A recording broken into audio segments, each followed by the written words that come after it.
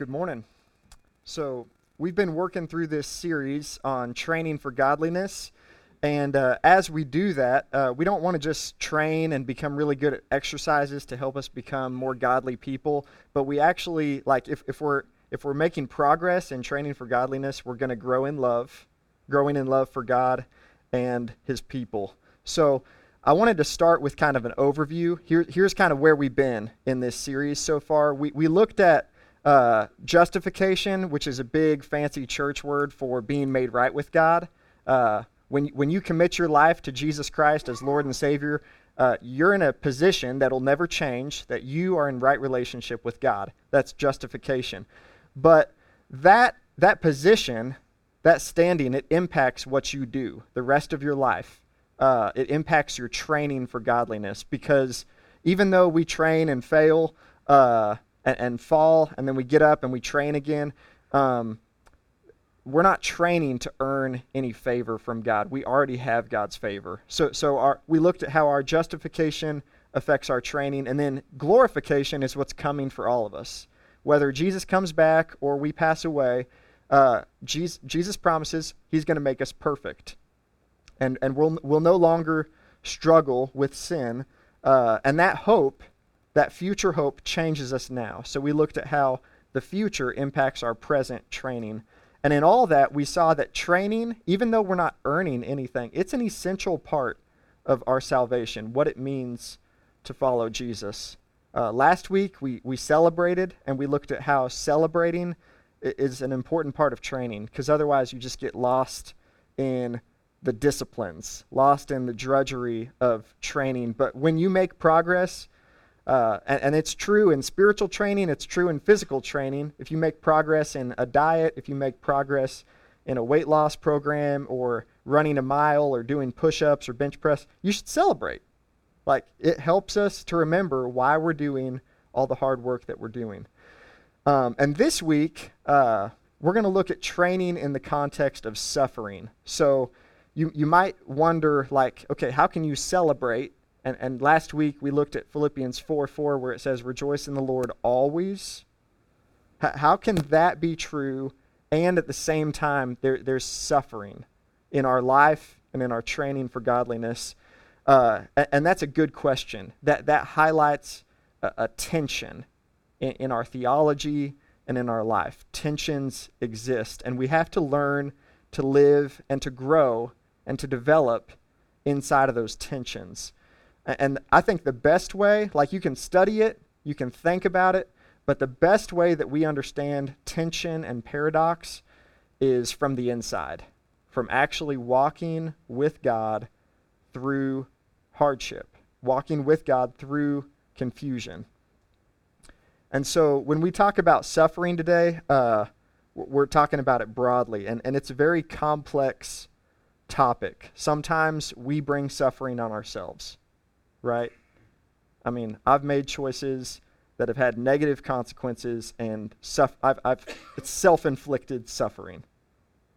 And there have been times when I'm suffering, and I don't know that I've done anything to bring it on myself. And then there's some times where I'm partially responsible, and it's confusing. It's like, I'm not totally, but I'm partially responsible for this suffering. But here's one thing that we do know.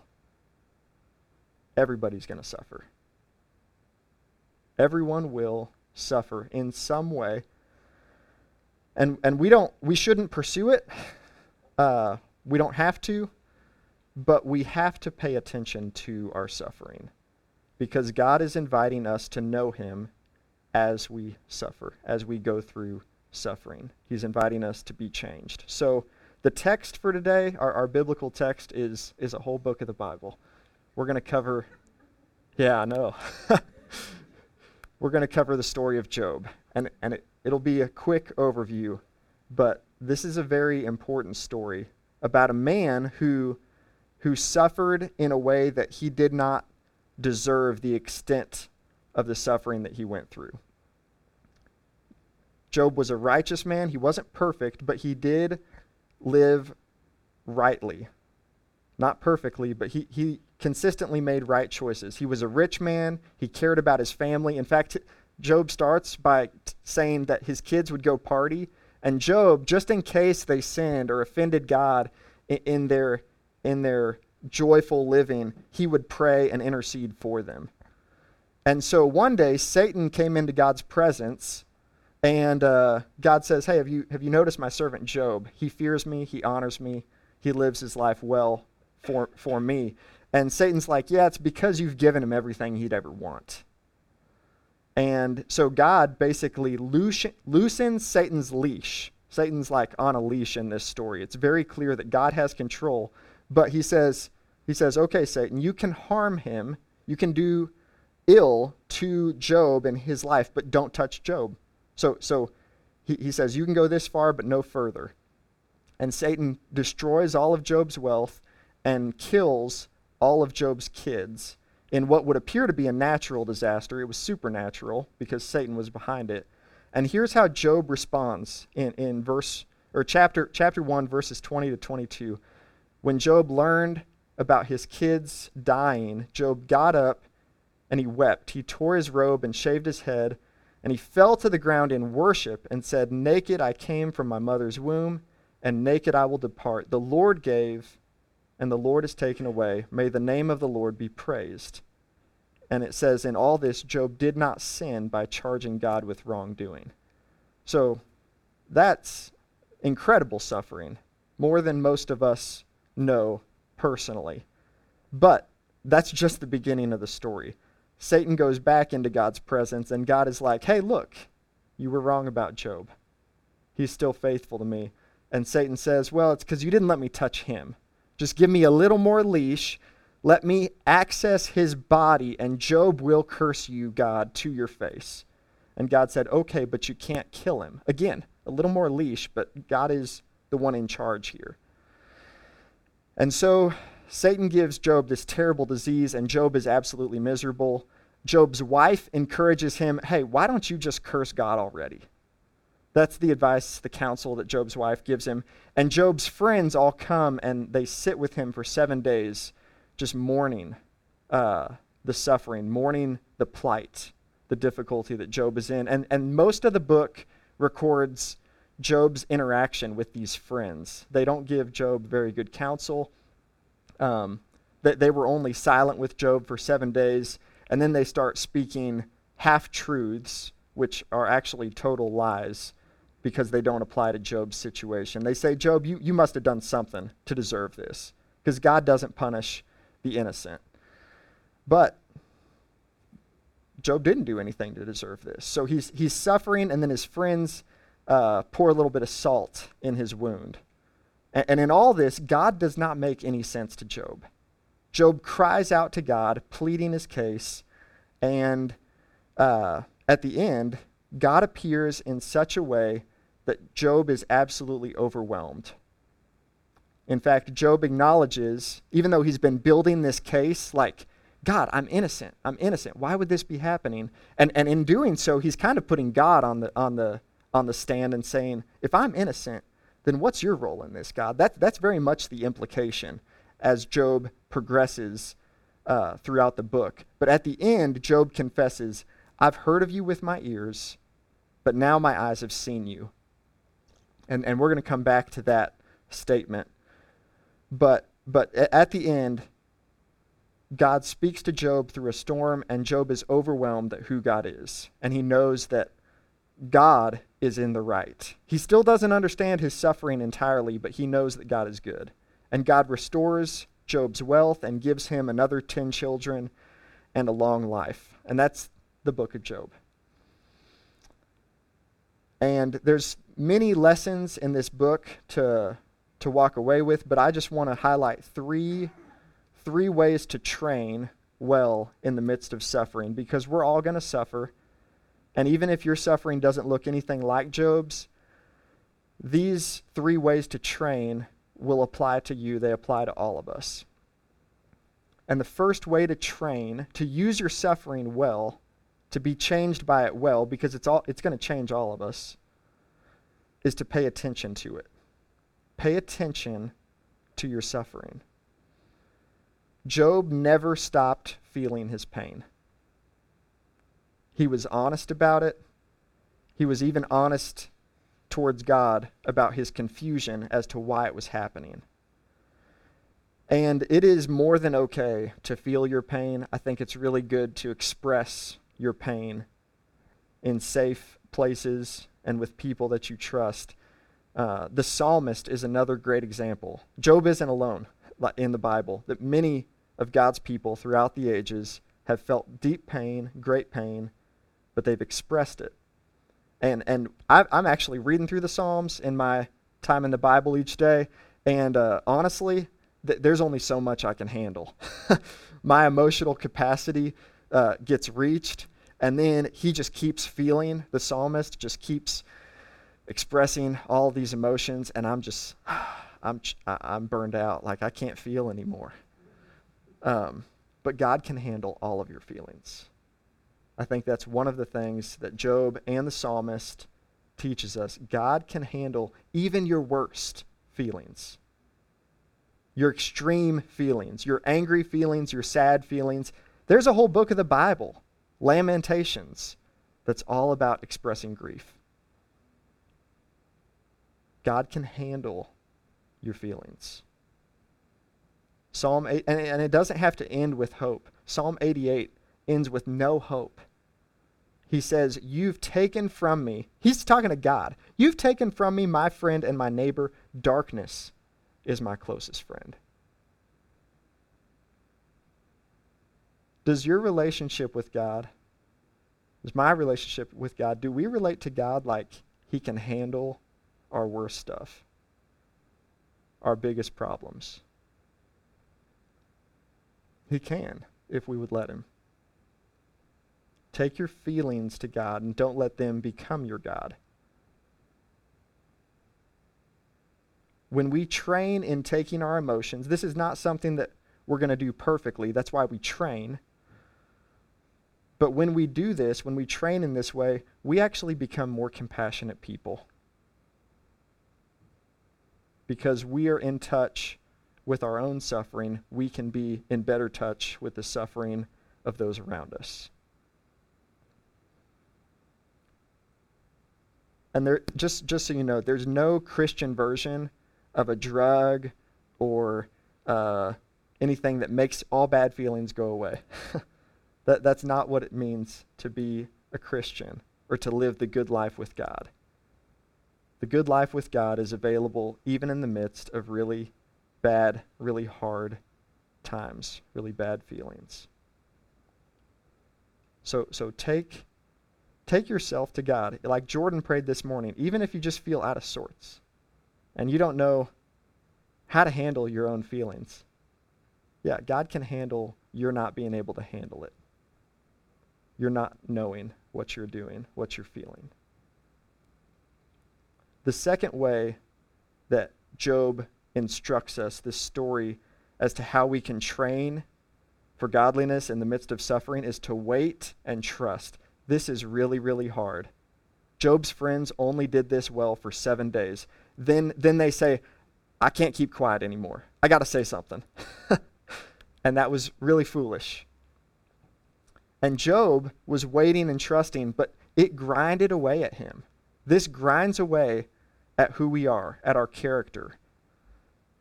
But it can grind away the parts of our lives that need grinded. Our self-reliance, our pride. And it's much easier to do this well at first. I think, when Job says, "God, you give and take away, blessed be your name," that's incredible. That's awesome. But over time, man, Job really struggled to wait and trust. It just gets harder the longer that we have to wait. But I think it's really important, at least for me. One of my mentors told me, and it sticks with me, hard isn't bad. It's just hard. Waiting and trusting is hard. There's no way around that. But it's not necessarily bad. And this, just so you know, these 3 steps, they're not linear. Like, okay, I've done 1, and now I'm doing 2. Hopefully 2's done soon so I can move on to 3. It's just not that clear cut. It's engaging all of them kind of at the same time. Doing 1 and 2 and then moving on to 3.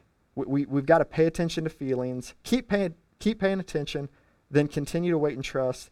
And then number 3, the third way to train for godliness is to let the old give birth to the new. Let the old give birth to the new. What do you mean? What is that? Letting the old give birth to the new. Well, we're all changing all the time. And so what this is saying is expect God to work good for you and for his glory.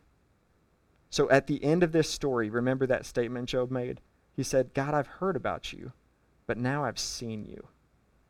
Job still didn't understand God completely. I mean, none of us can. God is eternal. God is infinite. We are finite. We are his creation. He is the creator. But we can know him as we walk with him through our suffering, as we walk with him through our lives. God doesn't change, but we do. Job's understanding of who God is changed. It deepened him. God used loss to enlarge Joel's soul. And God wants to use loss in our lives to enlarge our souls. A.W. Tozer is a famous theologian, and one of his more popular quotes, it's a difficult quote about suffering. He says, it's doubtful whether God can bless a man greatly until he has hurt him deeply. Have you experienced that in your life? Maybe you're in the middle of experiencing that now. God does not do this because he's unkind, because he doesn't love you. In fact, it's the opposite. He does this because he loves us. And so I kind of want to take push the pause button on Job and just go into a common struggle for Americans is anxiety. I've struggled with it. I have a slew of friends who've struggled with it. Google says that 20% of Americans are diagnosed with anxiety. I wouldn't be surprised if it was close to 50% who struggle with it in the undiagnosed category as well. And you might think anxiety is very small suffering compared to Job's. But with anxiety, you're afraid. And you're afraid of losing everything. Like in the worst case scenario, and Job lost everything. So I think there's some connection. And anxiety is also a complex case of suffering. Sometimes it's medical, like you have an imbalance of chemicals in your body that can lead to anxiety. Sometimes it's just because we have trained ourselves to think a certain way by repeated thoughts. We've developed patterns that make us anxious. And sometimes it's just a mixture. I'm not against medication, but everybody needs heart renovation when it comes to the way that we think. And whether it's anxiety or another suffering, you can fill this in for your own life, but here's a path forward of walking with God through suffering. It starts with a vision. You have to believe that God really does work all things for good. All things for the good of those who love him. You have to believe that God is able and willing to change you, and not just your circumstances. It starts with having a vision of who God is and what he might be doing in your life. But a vision isn't enough. We have to have intention. And intention is a lot different than wishing. Like wishing is like, oh man, it'd be great if this happened. Intention is, no, I'm going to make every effort to move this direction. And so intention is like coming up with a deliberate plan. And you don't have to come up with it. You can ask God, hey, would you help me form a plan to engage this part of my life where I'm suffering, where I'm struggling? Help me to keep the vision by means of my intention. And then the intention actually has means itself, has expressions. So a means might be memorize some passages, like how Jesus talked about God loves the birds and he loves you so much more, Matthew 6.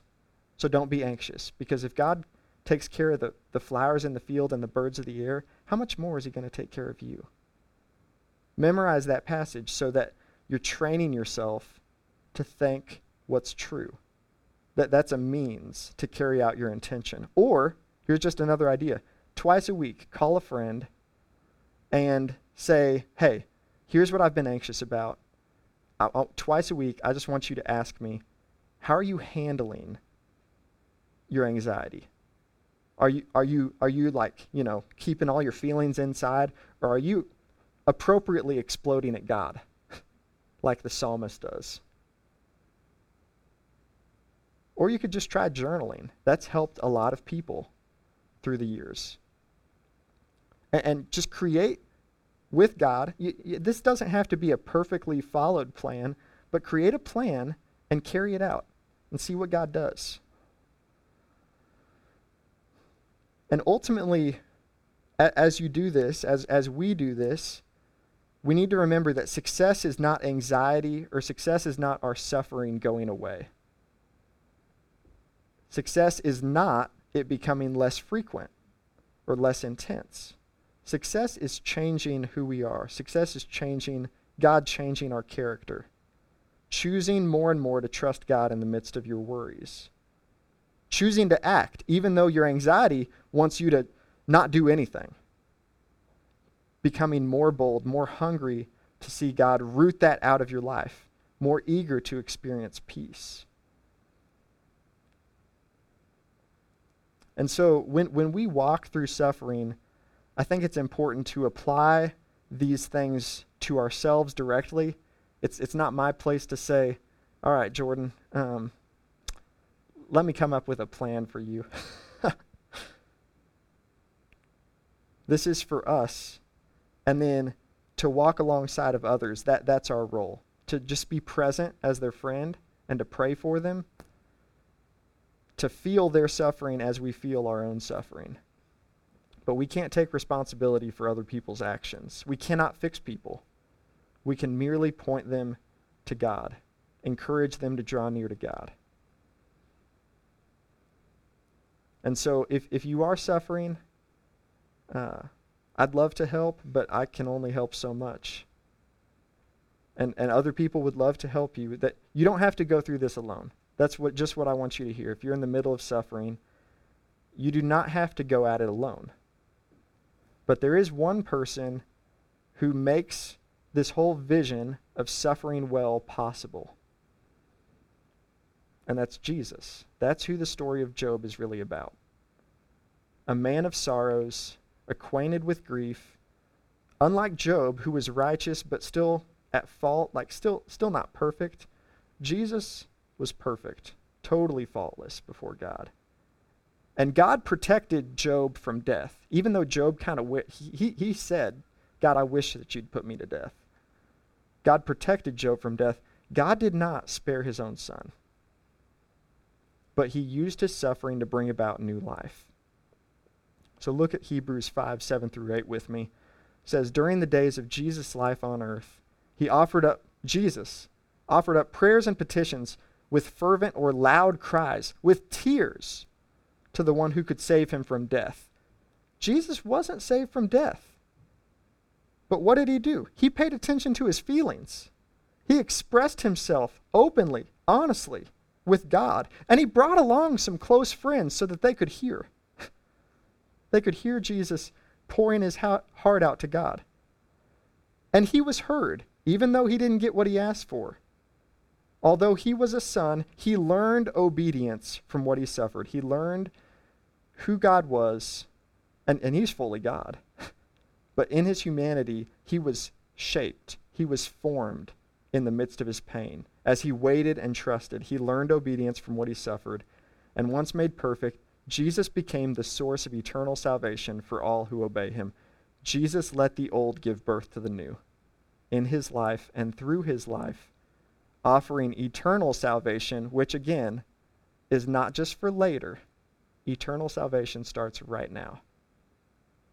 It's knowing God. That's what eternal life is. And so, what's the point of all this? if we're all going to suffer, I just want you to know God does not expect perfection from you. You can be like the psalmist and pour your heart out to him. Learn, like Jesus did, to wait and to trust God in the midst of the difficulty, and to trust that God is going to birth something new in your life and through your life in the midst of suffering. He doesn't expect perfection, just moving in this direction. See, when Job went through this, he didn't have a category for why the innocent would suffer, how God could let that happen. And in Jesus, we have a category for that.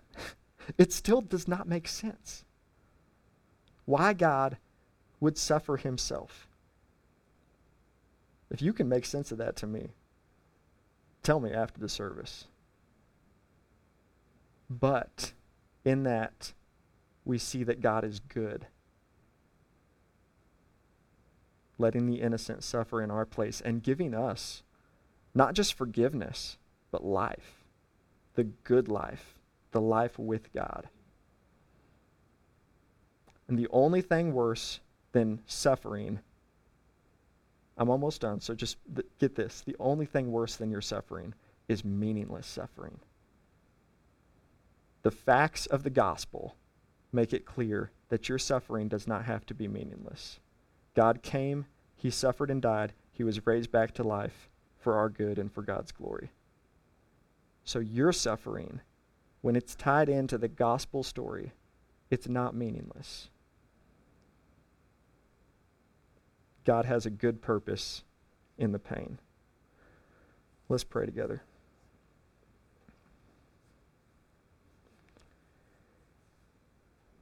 Lord, we acknowledge the difficulty of this truth, the difficulty of living this. And pray that you would help us to know this truth from the inside, from our own experience, walking with you through suffering, so somehow to experience your power in our weakness.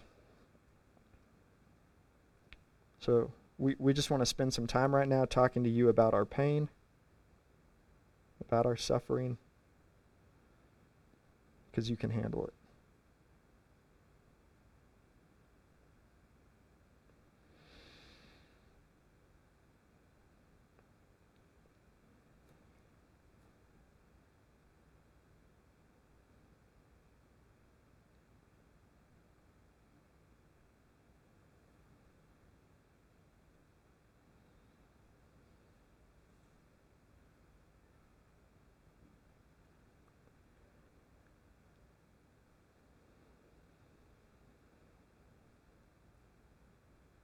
We ask for your help in the waiting and in the trusting. God, would we remember that you're good when it does not feel like you're good. It doesn't feel like you're with us. Would we especially press in to learn from you, King Jesus, in those times?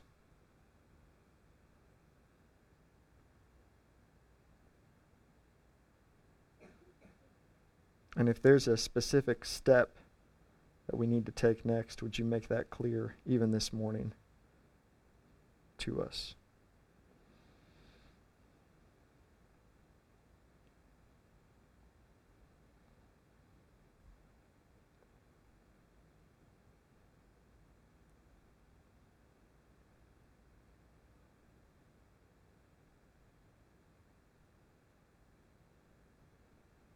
As we continue in worship, just